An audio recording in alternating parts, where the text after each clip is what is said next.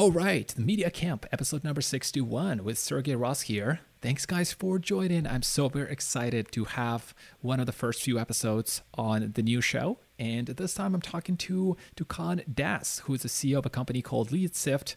And it's such a great chat. Oh my God, I think you will love it because we are going super hard on content marketing and micro content and YouTube and Facebook and Instagram. And we're actually going into a lot of details. So I think you will really enjoy it. Here's our conversation. Dukan, thank you for coming. It's great to have you. Same here, Sergey. It's great to be here. I stopped doing long intros. I just find that you jump into it and it's just more engaging. I 100% agree. I don't know if you noticed, we just recently started doing a podcast and we said, let's get rid of the intros. Let's get to the meat of the conversation. You're stealing my first question. Exactly. You just launched it. I liked your post just honestly like 10 minutes ago. Tell me about the show. You've been putting out the content for a while, but now you just feel like it's the time to start your own podcast. And to be honest with you, it actually triggered because we listen to podcasts, myself and Alex, our head of growth, a lot of sales, marketing podcasts, and a lot of them are great. But what we realized was there was not a lot of podcasts that specifically talked about a marketing campaign with data, meaning, well, just like the stuff we were talking before, like what was the CPL, what was the audience size, so we thought there's a gap in the market with that kind of stuff. So we said, you know what? Let's just get B2B marketing, demand gen sales practitioners. They're running marketing and sales campaigns and share insights, specific data and hard numbers about the results they're getting. 10 to 15 minute chat. So that's what we haven't officially launched yet. I think it goes live Monday, but right. We have recorded 6 interviews and some great insights. It's incredible insights, specific data-backed insights. So yeah, that's what we are excited about. I don't know, like the inspiration, to be honest with you, came from, you follow Nathan Latka? I Googled him. Yes, he does some amazing stuff. Oh, incredible, right? So Nathan has this thing called where he interviews CEOs, where the CEOs have to come in and basically share insights, specific insights about like their MRR, their churn, their run rate, everything. And these are 10, 15 minute interviews. If you're not okay to share those, you're not welcome. Like they will not. So we took some inspiration from there. We are not that cutthroat yet, but we basically reach out to this market and say, hey, would you be comfortable sharing this specific campaign that you run? I don't need to know all your strategy, but this specific thing that you're proud of, what did you do? What were the results? What were the tactics, lessons learned? So that's what it is. It's called Show Me the Data. That's a great one. I like it. Yeah, thank you. Yeah, I think there's definitely a gap. Like people talk about, let's get tactical, but the best tactics I've heard on a marketing podcast that will be like, okay, these are the 7 steps of the framework, go do it. Versus here's the cost per click, here's where it worked, and here's the organic versus paid, like we just talked about Facebook versus LinkedIn. Exactly. So that's what we are hoping to do. We are hoping to collect this data, share it with the other markets, saying, hey, this person, like the first podcast host was someone who did an ABM campaign, and she specifically said, what are the tools she used, what was the budget, what was the conversion rate, and what was even the gift they sent. So I think this would be it fills a gap. That's what I think. We'll see how the audience receives it, and it'll be helpful for to be honest with you, even our customers too. So a lot of customers sometimes come to us and say, hey, we want to use intent data for ABM or something specific. Do you have any examples? And we can literally say, this is, we did an interview with this person. They didn't use LeadSift, but this is what they did. And these were the results. You can benchmark and things like that. So super excited.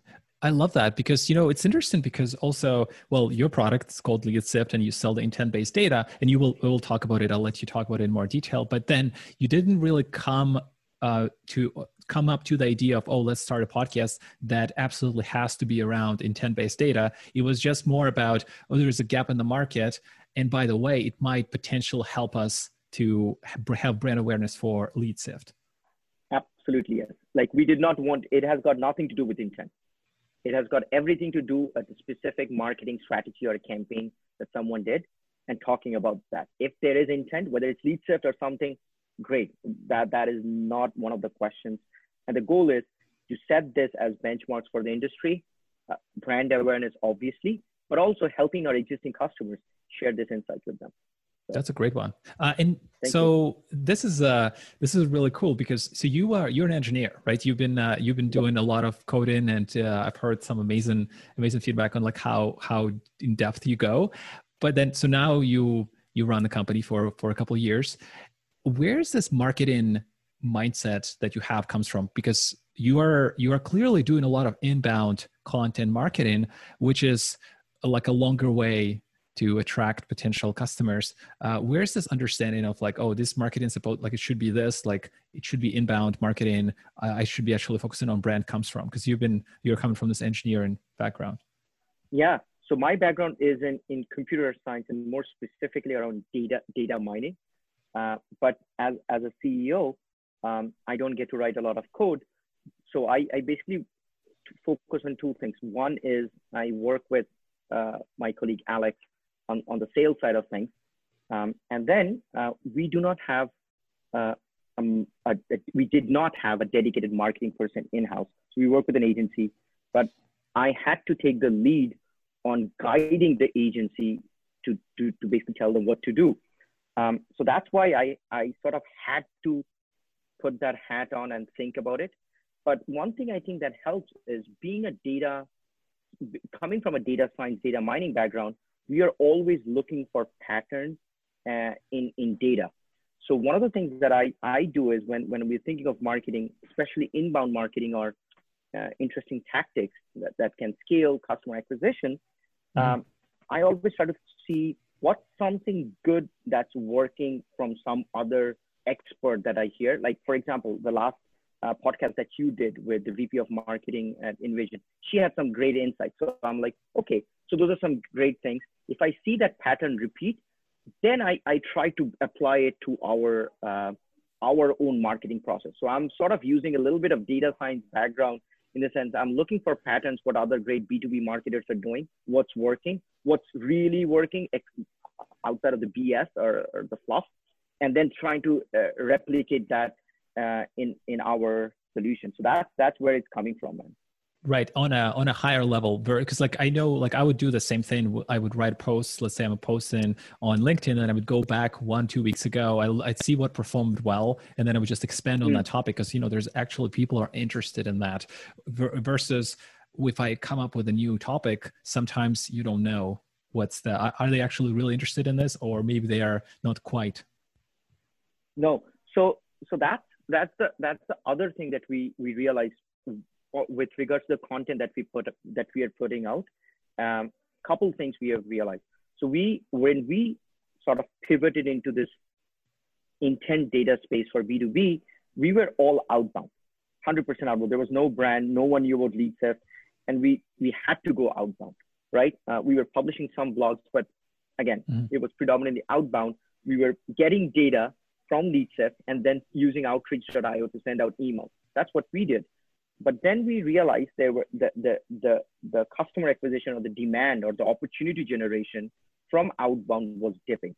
The response rate was dipping. It was still above industry average, but it was still dipping because outbound was being saturated. And then what we realized was— And when was what year was that? This is 2016, mid-2016. So we saw great success between early 2016 to late 2017, early 2018, with regards just outbound, zero inbound. But then mid 2018, we realized we cannot, predictably scale the revenue without mixing in some outbound, some brand. Even outbound works better if the person you're reaching out to knows of your brand. That's the truth. Absolutely. So that's when we started looking into inbound. And we looked at different sources. We started creating content like blogs, webinars, organic LinkedIn and stuff like that. And we basically saw, a lot of our audiences is basically B2B marketers and demand generation people at B2B companies, and they all live on LinkedIn. So we know our audience is on LinkedIn. So we started creating content on LinkedIn, organic content, doing some paid promotion and stuff like that, complementing our outbound. And that seems to be working. There's more and more people that come to us. We basically ask them, if we don't know the channel, we basically ask them, it's like, how'd you find out about leads? They're like, oh, I saw a post, or my friend shared something, or I heard you on a podcast or something like that. So we are seeing, again, these are a little bit anecdotal, but we are seeing the trend happening. And I think right now, so I'll give you, speaking of numbers, showing the data, in 2017, when we hired our first salesperson, Alex, 88% of our leads or meetings booked were outbound, 88%. The rest, 20%, 12% were through networks. So I would reach out to an investor who would make an intro. Right now, we just literally did our Q3 planning. Right now, 77% of the leads are inbound. And is this coming from, so inbound, that would not be just LinkedIn, right? That would be, no. That could be a YouTube, that could be somebody posting on their own show, like the podcast interview, let's say you did, Absolutely. Right? All of that. So it would be organic SEO, someone searching for intent data or behavioral looking up. It'd be podcast. It'd be LinkedIn. It would be G2 crowd. We get some leads from G2 crowd, YouTube, Facebook. We are dabbling into, we have a new social media person. He's dabbling into TikTok. I don't know how that will go, but yeah, but it's basically that it's inbound marketing. Yeah. So do you, I mean, to me, it makes a lot of sense. I've honestly heard so many similar comments. I actually experienced the same thing myself when I started putting out content without necessarily a sales intent. I just had some thoughts about marketing. I'm like, hey, let me post it. And people are coming back and pretty much the same thing. There's like all this inquiries, which is crazy. Yeah. But do you focus on, like, what are some of the main channels that you look at? Obviously, you do LinkedIn. I've seen you are posting from the company page as well, which I've heard is not very effective at the moment, because it LinkedIn algorithm actually deprioritizes the company page versus the individual posts. That's what I see right now, it seems like. So I'll add two things. Yes, our data says personal posts get way more engagement than company pages. That's what we have seen. I am not knowledgeable enough to be making that comment saying that if I do not know if LinkedIn does it or not.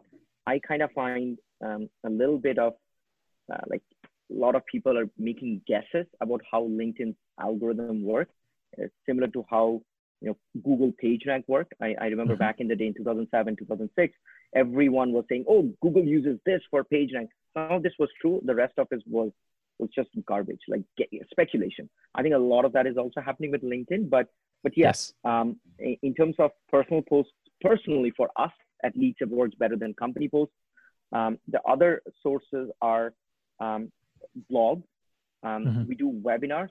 In webinars, we try to bring interesting guests who are experts in something specific, and they share their insights about a very specific topic that a lot of our customers ask for.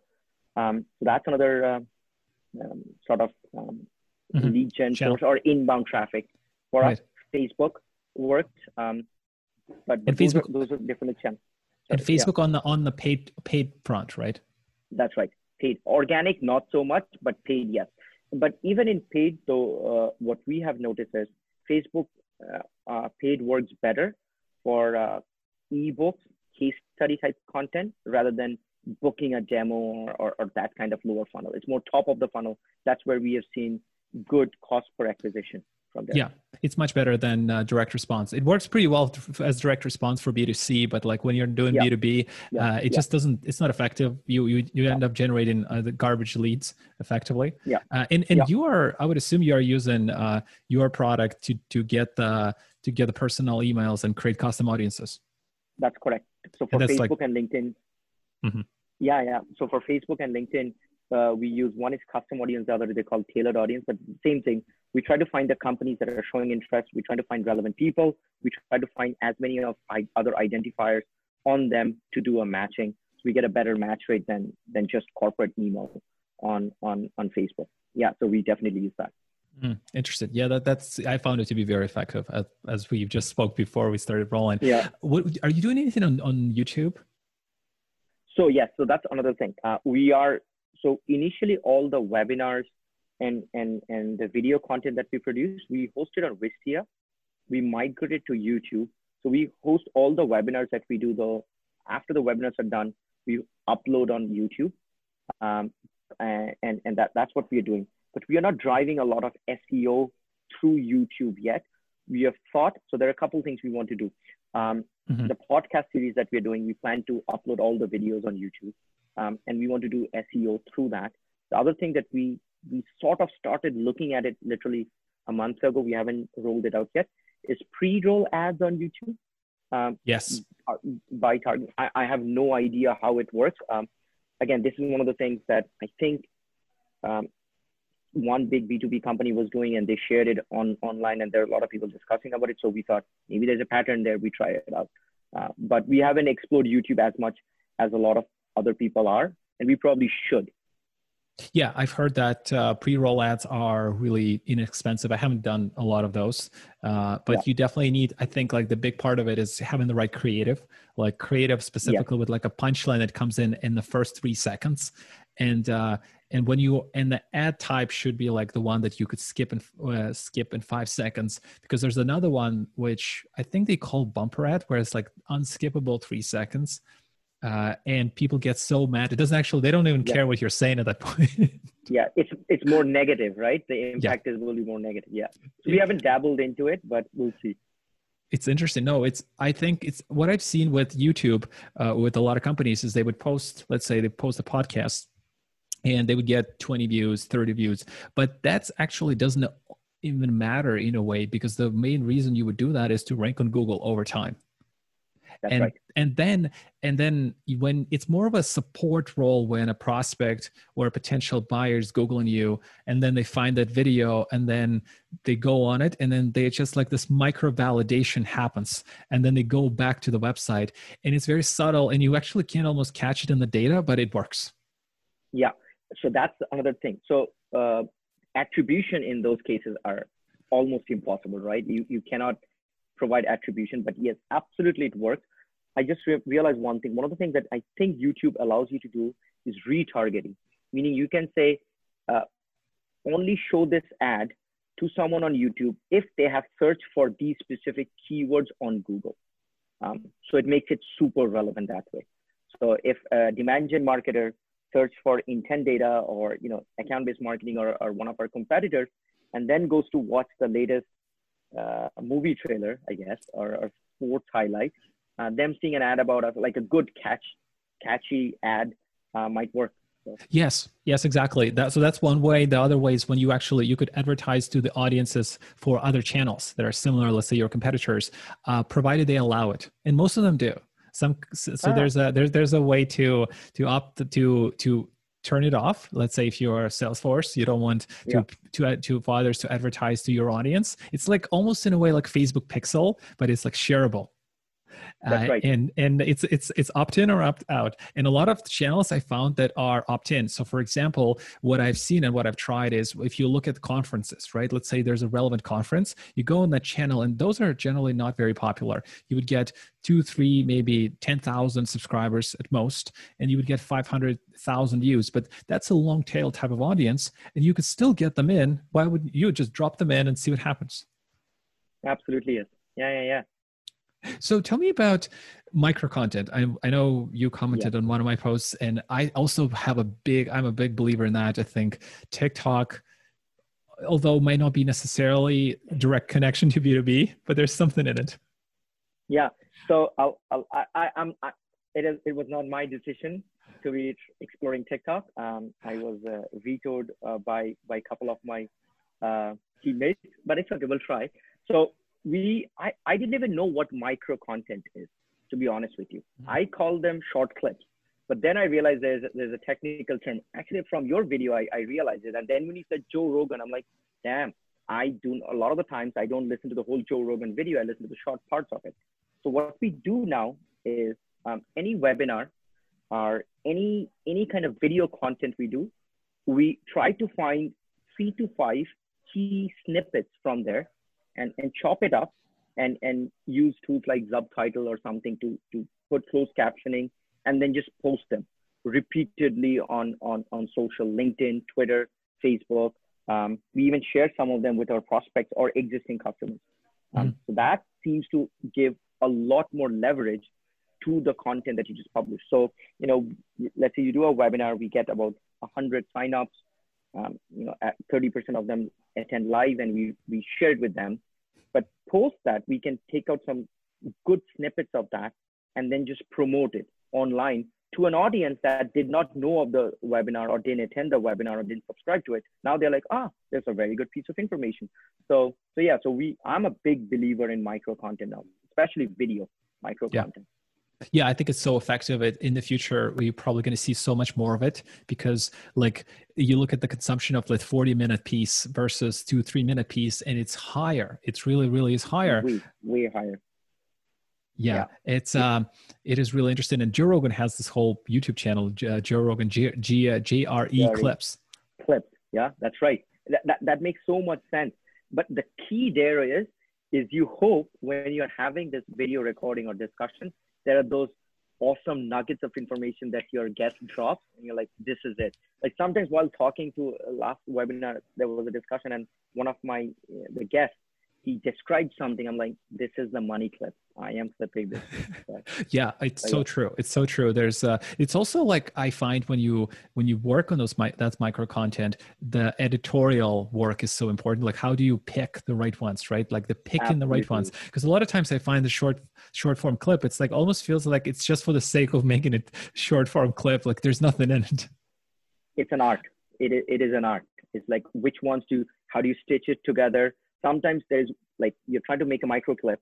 Maybe the first bit is only 10 seconds, but then 10 minutes down the road, they say something that's related to the first clip. There's another 50 seconds. If you stitch them together, that becomes very powerful. So I think there is a little bit of that in there. It's figuring how to stitch them together.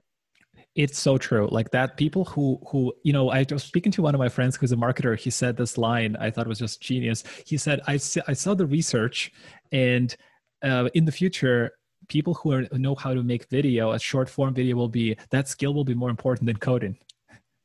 Wow. Okay. That is a bit of a stretch, but yeah, sure. Of course. It sounds like a marketer made it up, of course, because it's a good headline, right? That's a good clickbaity tagline. Yeah, that would right. get a lot of eyeballs. Sure. I know. Forbes is really bad at this. Like, they're just terrible at this clickbaity headlines. Yeah. Oh yeah. What do you do with how do you produce your micro clips? Like you have, do you do it in house? You are outsourcing it? Yeah. So what we are doing is we have a social media marketing person in house, and he's actually out of Toronto. And he tries to create 5 micro clips a week.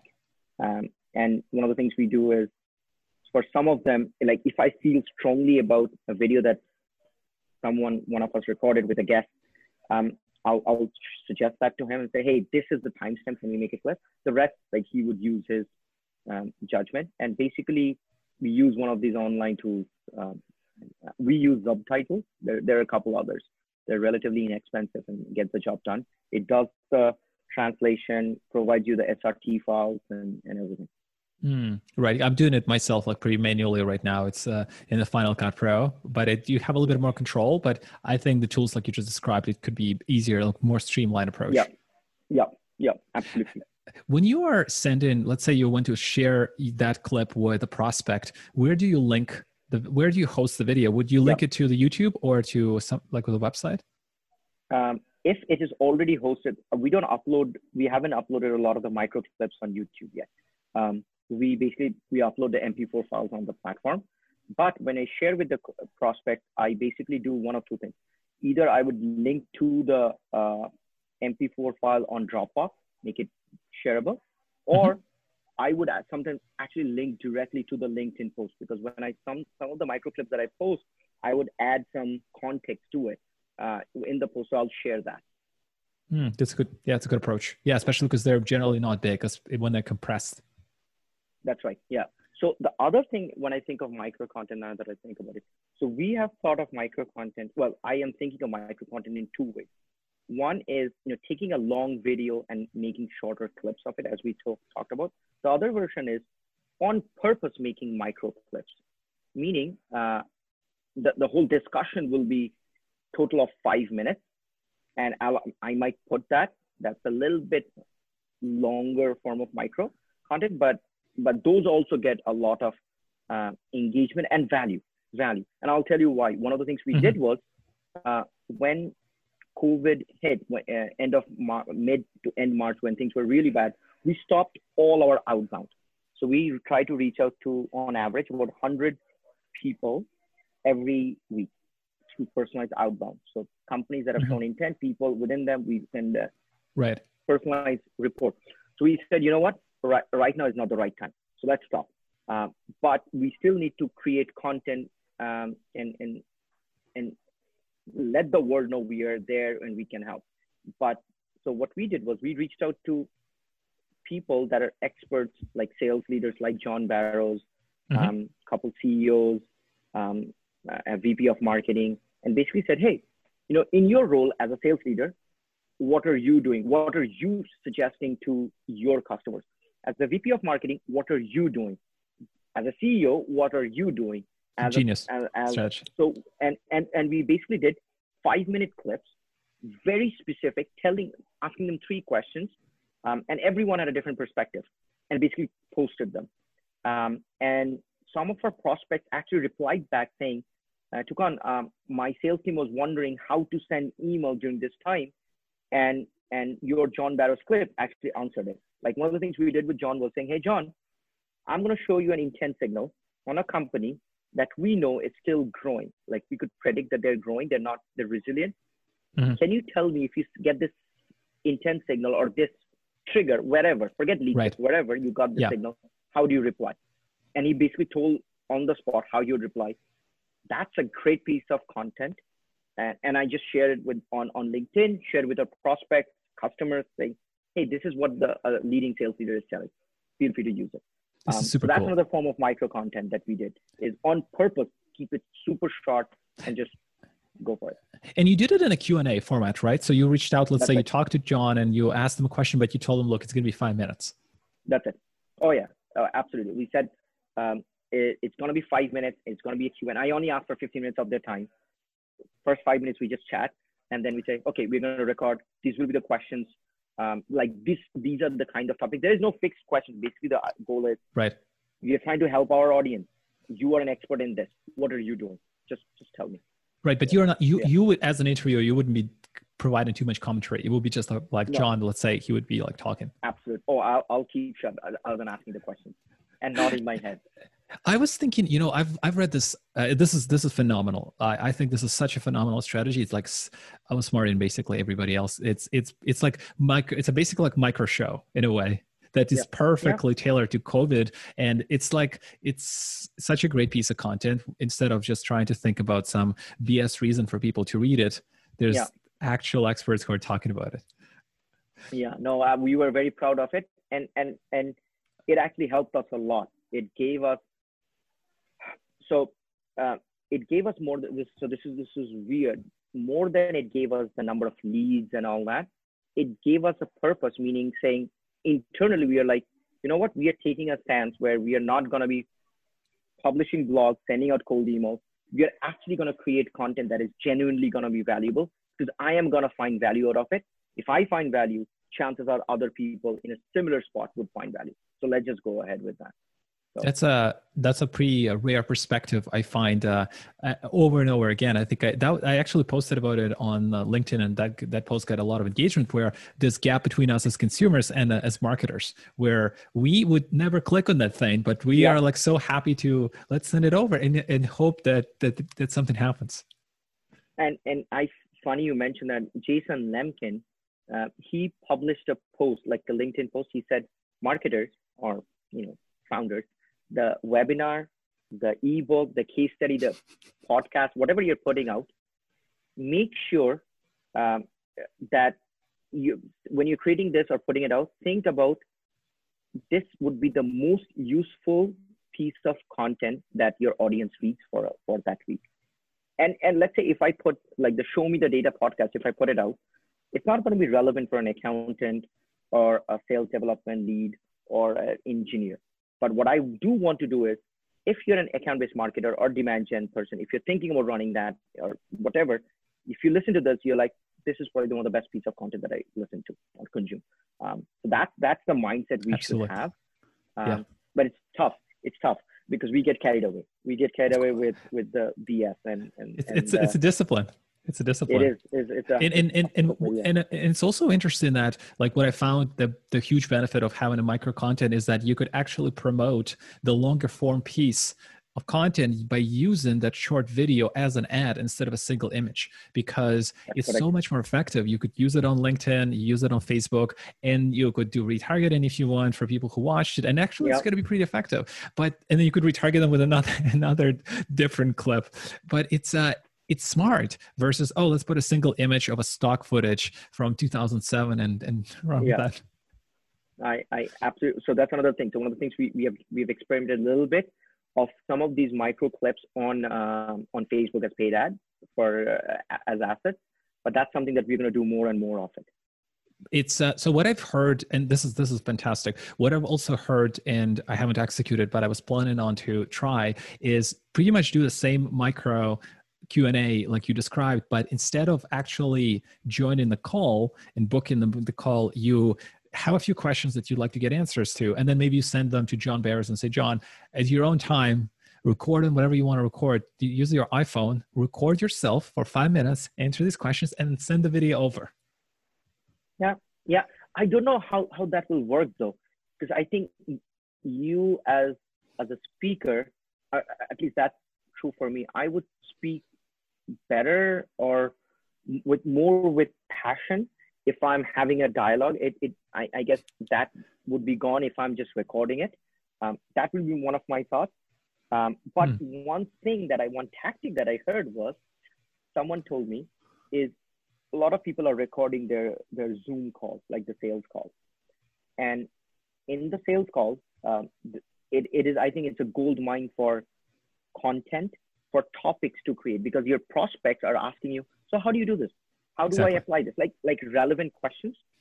One of the tips they shared was, when a customer asks you a question, you give an answer, record that bit, make a clip out of that. That is one of the best pieces of content. So for example, one common question they ask is, how are you different than this? Or do you comply with GDPR? And we always have great answers to that, and because we know what the answer is. But those are great pieces of content that you can take out and right? And share it. That was an idea that someone told me. We haven't executed on it yet, but I'd be up for doing that. It's so good, because I've heard that idea from Chris Walker. He's the CEO of Refine Labs. And he's a LinkedIn beast. He's getting like a lot of likes on his posts, but he does this pretty much the same strategy as we're talking right now. But he said, like, how I get this videos is I set up this expensive camera, because he bought it now, and I jump on the call with a person who asks me a question on LinkedIn, let's say, because he does the marketing services, and somebody would ask him, hey Chris, how do I do Facebook? He's like, sure, let's jump on the call, 15 minutes, and it's free. And then he would record it and he would send it to his team and then repost it. Imagine that. See, that's perfect, right? He's giving the free consultation. It's a lead for him potentially, but he's getting so much value post the video is created. So it's brilliant. It is such a genius of strategy. Another thing I've heard, and I thought it was so good. So there's a guy, Josh Brown. He's a sales guy, and he does this show. He calls it "I Teach My Wife Sales." And it's really good. It's a micro show. It's like 3 to 4 minute clips on YouTube where he sits on the bench with his wife in his backyard, and he records it on his iPhone. And he talks about, like, how do you go over objections? How do you resolve that? And his wife starts by telling a story like, oh, my neighbors were so loud and it was 11 p.m. And Josh would be like, so what did you do? I just yelled at them. And what happened? Well, they didn't stop. And then Josh would be like, oh, here's what you do. And that element of entertainment was so good versus, it's like not like another boring thing. Yeah. So that's the other thing. Like, how do you stay away from the boring part of it? That's tricky, because a lot of people can create great content, but just because it's so long, the great piece of information might be buried 45 minutes into the discussion. So you need to create. That's why micro content becomes interesting, and keeping it not boring is also key.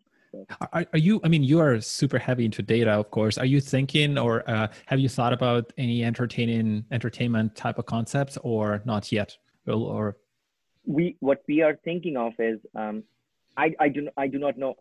I know for a fact that we are not going to do any kind of gimmicky, entertaining kind of like with funny hats or music or stuff like that. I don't think we'll do that. yeah, But what we will do is one of our strengths is the data that we have that's unique to us. So one of the things we're going to do is we're going to focus more and more in releasing data, whether it's infographic or graphs and stuff like that, that is helpful to the audience and that's unique to us.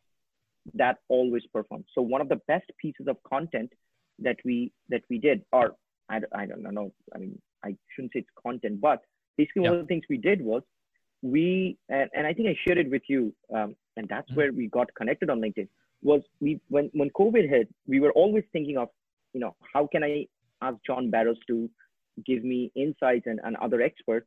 At the same time, one of the things we did was we basically did two things. We actually one of the signals we track for predicting intent is jobs. So we basically said, you know what, I will group by country which companies are currently hiring for people and just post that data out. There's no gating, nothing. We just shared that. We repurposed it recently, calling it "We Have Good Intent" campaign. And so that was pretty funny. I like that. But then one of the things we did was one of the best piece of content we recently did was we actually looked at companies that were resilient even in the times of COVID. Meaning what we did was we actually looked at companies that were still hiring actively, that were still running marketing campaigns, meaning webinars, that were promoting or doing live events, that were still buying media.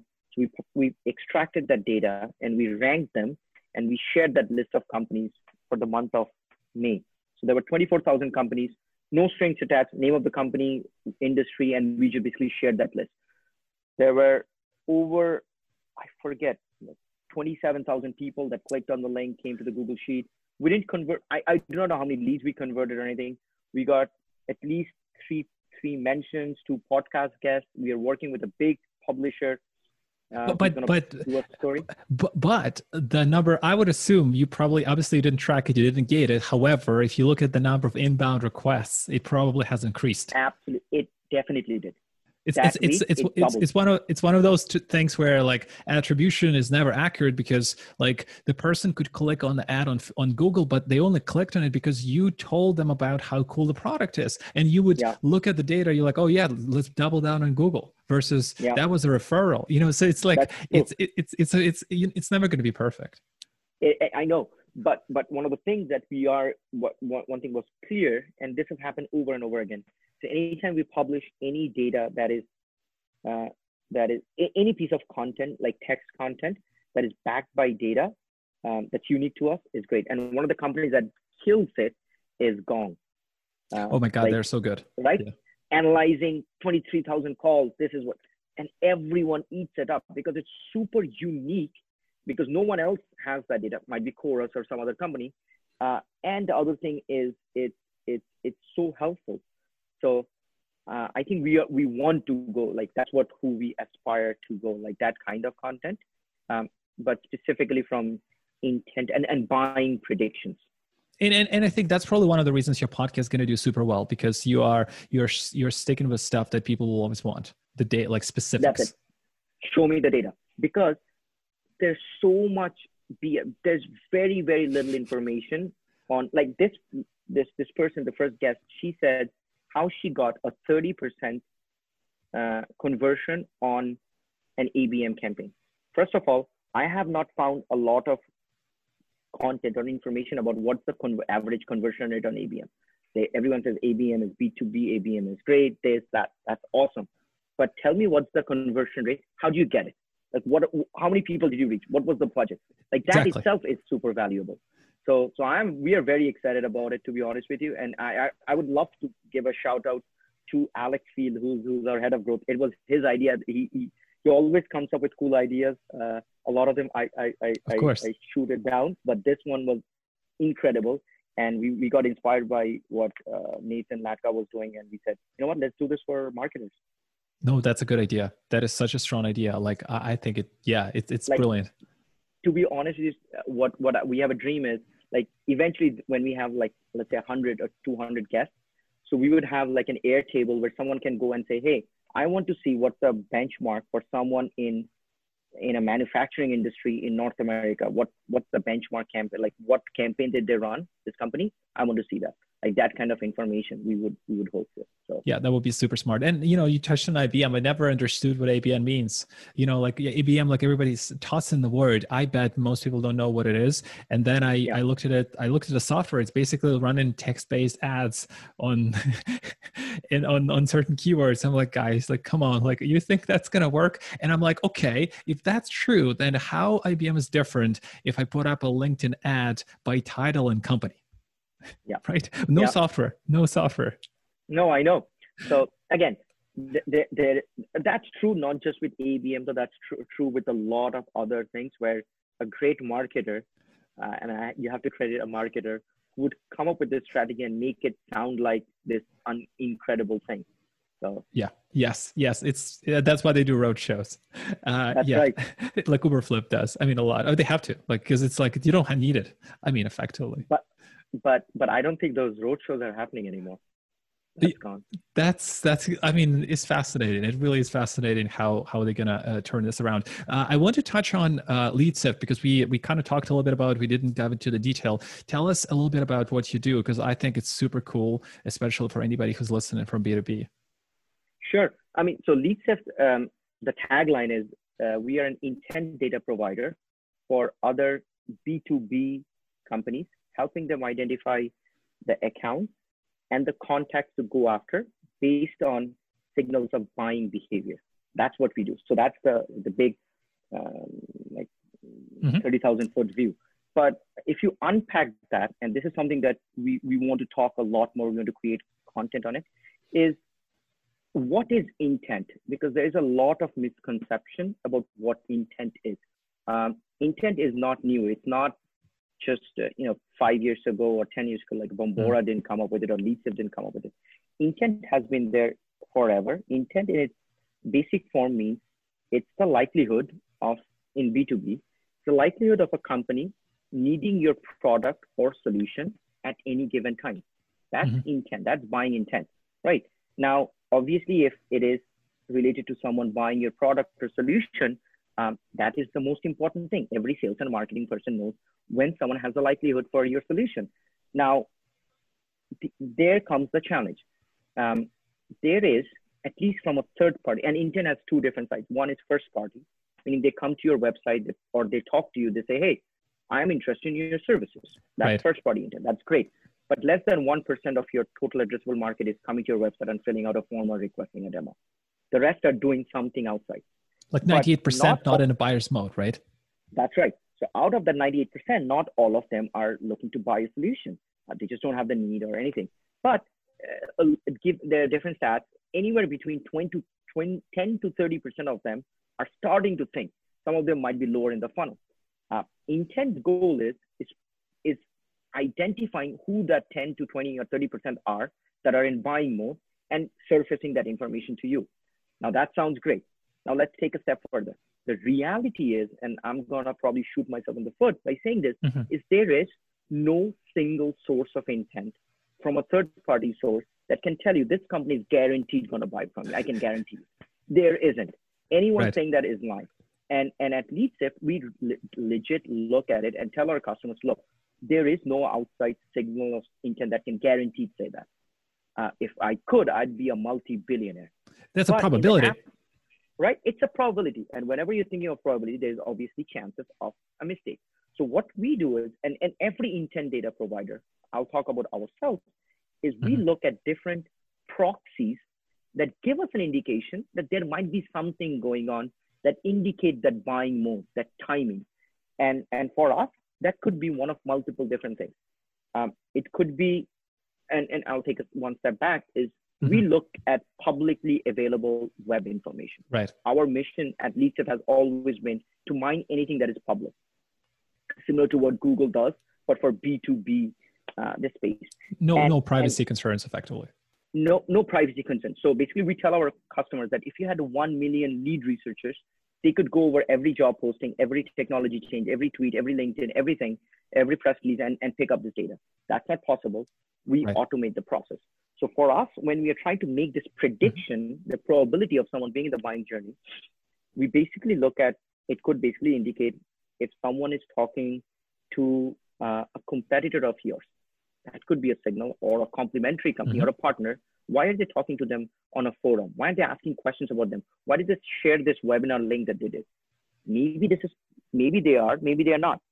But it starts becoming really interesting is if you see, let's say you sell a marketing consulting services, if you see someone talk about another consulting company 3 weeks ago, then 2 weeks later, you see them posting a job about hiring a director of marketing. Then you figure out that 6 months ago, they started using Marketo because you're specialized in Marketo. Then you also see one of their director of sales have been asking questions about lead generation on a public forum. If you look at all of these 4 signals, that give you an indication that they're definitely a good fit, and they might be in the buying journey at this moment. Will they buy from you? I don't know. But with all this data, I can make a pretty educated guess that they would be a good company for you to prospect. Right. It's like the consultants, like the consultants would look at, oh, these people are hiring, let me reach out to them versus reach out to everybody else, because it's going to be like, like a bunch of people who don't really care. That's correct. So if you layer on hiring, technographics, engagement, research, industry event, SEC filing, all of this, even podcast mention.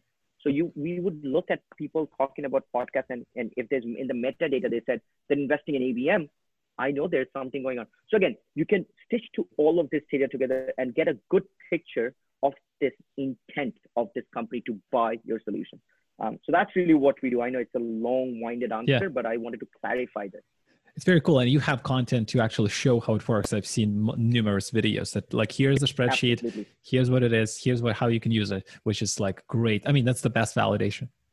So the other thing is like, this is crazy, like because we think so deeply about intent, because we really want to focus on data. We are a data first company.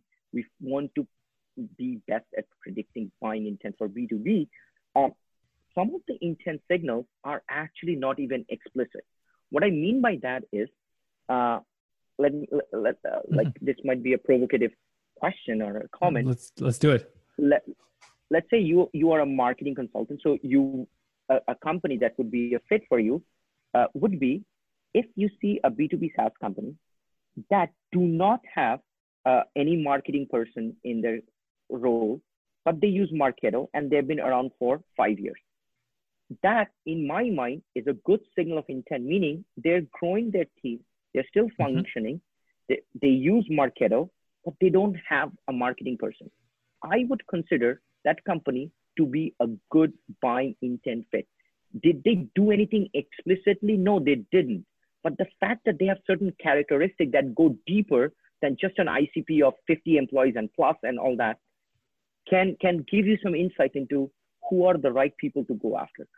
Same, if you're a content marketer, if you see a company that has a bunch of salespeople, but they don't publish more than one content every 3 months, that the absence of content is an intent. So I don't know. So true. Those are different ways you can look at intent. You said hypothetical. I actually know at least one company that matches what you just said. Your first example, like legit. Really? That's exactly. Yep. Exactly. They use Intercom, they use Salesforce, they use all the tools. They don't have marketing person because the engineer would be doing marketing. There you go. So they can genuinely help some expert coming in few hours a week, giving them the guidance and running demand and all that. So what does it mean from the filter perspective? Because you said we could set up an ICP, a typical ICP thing, or we could do it in a smarter way, like you just described, which would be a slightly different approach. Is it do you want to do both, or if you're looking at a company, let's say, like you described, that does not have a marketer, but could be potential looking at a marketing, like, is that a more broader approach than a traditional ICP? Yeah, so that would be a more narrower approach, to be honest with you. At least of few ways we filter the data is, first you come in and you basically say which the way we look at it is which business category do you fall under? So let's go with your example. You're a marketing automation consultant or something like that, right? Marketing operations consultant. So that's the business category you fall under. Immediately, once you tell me that, there's two things our system will spit out to you. First, it'll tell you these are 20 or 50 other players that fall under the same business category. That's number one. The second thing that you would filter is, it would suggest to you is these are some keywords that people that use marketing operations consultant would use. So you would want to track that. Now that will bring in everyone, like, freelancers, consultants, other consultants talking about it. Then you would add your filtering. Then you would say, okay, I only care about companies that are B2B SaaS. Or I would only look at companies out of these that are B2B SaaS, 50 employees in North America, and in the last 90 days that have a new CMO or currently hiring for an SDR. So you can add that filter. You can go another step. You can add saying in the last 60 days, if any of them have that have also started using Intercom or Drift. So if you look at all of this, so those are some ways to do filtering. We currently do not support saying things like, give me a list of people that have shown interest towards your competitor or your keyword, but don't have a marketing person or anything or have not published content in the last 90 days. I would love to get there, but it's custom for every customer, like that qualification. So yeah. Very cool. That's super powerful. That is super powerful. I love that. That's so, it reminds me of like Facebook, like mostly Facebook, like the power of Facebook, what you could do with audiences, what you could do with filtering. I mean, obviously different context, different tool, but it's just that power of like get into the right smaller segment of people. Cause I mean, there's a lot of them in ICP, like, oh, let's go after everybody, like this 200,000 companies. And it's a shot in the foot, of course. Okay. Let me ask you this. So in terms of like cool people in marketing who are doing like, who's doing really good content marketing work that you look up to? You mentioned Gong. Are there any other people who are like, you look as an inspiration, somebody that could be video, audio content, or podcasts? Yeah. Few people that I'm blown away and I'm inspired by. One is Chris Walker from Refine Lab. It's incredible. Amazing guy. I look up Nathan Latka. He's not a marketer, but B2B. I met Nathan in San Francisco about 3 months ago, and I said, Nathan, your newsletter is the only newsletter that I read because the way he writes it, right? So incredible. He did a live. I don't know if you saw it. He did a live Shark Tank today. I haven't. No. Where he had a founder, and there were 3 buyers, and the founder shared his insights, like his stats, like MRR, growth, churn, and the bidders would bid and they would negotiate. It was incredible. I learned so much. So Nathan Latka, Chris Walker, Gong, Chorus. Chorus is also catching up. They're putting out good content. Dave Gerhardt, who's at DG. Yeah, DG is great. You're right. Right? I think he kind of flipped more to on copy now. He used to do more videos, like him walking at Starbucks. Yeah, more copy. Yeah, I know. So he does some great content. And there are quite a few other people that I follow. There's this guy. He used to work at Segment and Drift, Guillaume. Oh, I know this G. I think they call him G. He's super cool. Oh my God, his content is so actionable. It's great. So these are some of the people that I follow. And then there are certain CEOs or venture capitalists on Twitter. They're not so much on LinkedIn that put out amazing content. So Tom Tungus from Redpoint, he has some of the greatest. Jason Lemkin, how can I forget them? Like that's SaaS metrics content. So, right. So yeah. That's pretty cool. I've seen a lot of your videos. You are so happy. You're a happy person. I could tell. Like you're in a very upbeat mode almost always. And Go ahead. I'll let you finish. I was just gonna say, like, the job of CEO is so stressful. I mean, I've interviewed a lot of them before, and I was just curious, like, what do you do to keep yourself in the right mode psychologically and just like mentally? Couple things. I wouldn't say I'm a happy person. It's a bit of a facade. I have to, but jokes aside, though, I'm a pretty positive person. That helps. Like I'm genuinely positive and optimistic. But the biggest thing that helps, Sergey, is we have been doing LeadSeek for over 7 years now, so it's tough doing it. But the best thing is when you do something that you're passionate about, it doesn't feel like work. I still get super excited because I'm working on something that I'm deeply, deeply passionate about because of our background is in data mining, data science. Like we are passionate about extracting these nuggets of information, right? So that's one thing. The second thing is the team. I as a first-time founder, I made every mistake possible. From a culture perspective, it's horrible. I shudder when I think about it. But once you have the right team, the right people, it makes the job so much easier. So I focus a lot more energy on communication, the culture part of it.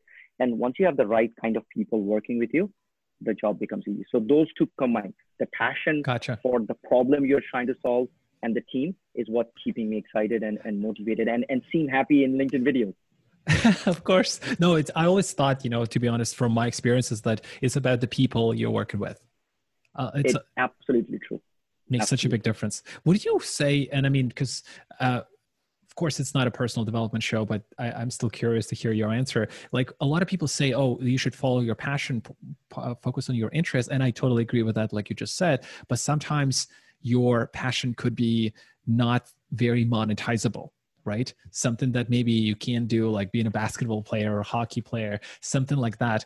What do you say to, what's your perspective on that? Just how would you think about, what would be your perspective? Like the question is, like how do you chase or follow your passion if it's not very monetizable? Right. Or you find a different one. Like, how do you approach that? Because some people would have a passion that maybe it's going to be really tough to sell, right? Or tough to support yourself in a way. Yeah. But see, the thing, I do not think every passion that you have, you need to monetize. That's the first thing. I don't think every passion you don't need to build a company around it. It can be just passion following. You don't need to start a company. But if you are starting a company, a business, doesn't matter tech or non-tech, you need to be passionate about the craft of what you're doing, whether it's making pizza or helping B2B marketers better engage their customers or doing better implementations of Marketo or running paid ads. You need to be passionate about that. And the motivation shouldn't be money. That's so this is my personal thing. And maybe that's why I'm where I am. It cannot be money. If I see a lot of entrepreneurs that come to that, like friends, and I meet people and they're like, I'm 28, by 30, I just want to get $1 million and I've made it.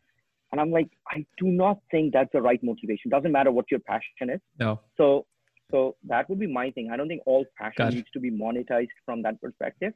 And when you're passionate about something, the metric shouldn't be dollar. Obviously, there needs to be revenue but you cannot be thinking of, I need to be making this much, and you're not in it for the right reason. I totally agree. And that's what I was just curious, because I'm so interested how people think, and you just like echoed pretty much my thoughts. Is I always thought, and I looked at so many people who are successful, the money never were number one. Never. It cannot be. It is a side product. So I'll tell you my definition of success, and I do not know where I read it, or now it's internalized. I think it's mine. But what I fundamentally believe, for me, success is the people that believed in us, whether it's the early investors, angels, venture capitalists, the early team members, the employees that have joined the company, the other co-founders, is making them look smart, and when they look back on it, they're like, we did the right thing by backing this guy. Like, for me, that's success. And if obviously they would think that it's the right thing is if I have made them money and all those things by being with integrity and everything. But that's my motivation of success. That's what I'm chasing. So that's a great one. No, totally. That was a great chat. I have to say, I really enjoyed it. Toucan, where's everybody can find you online?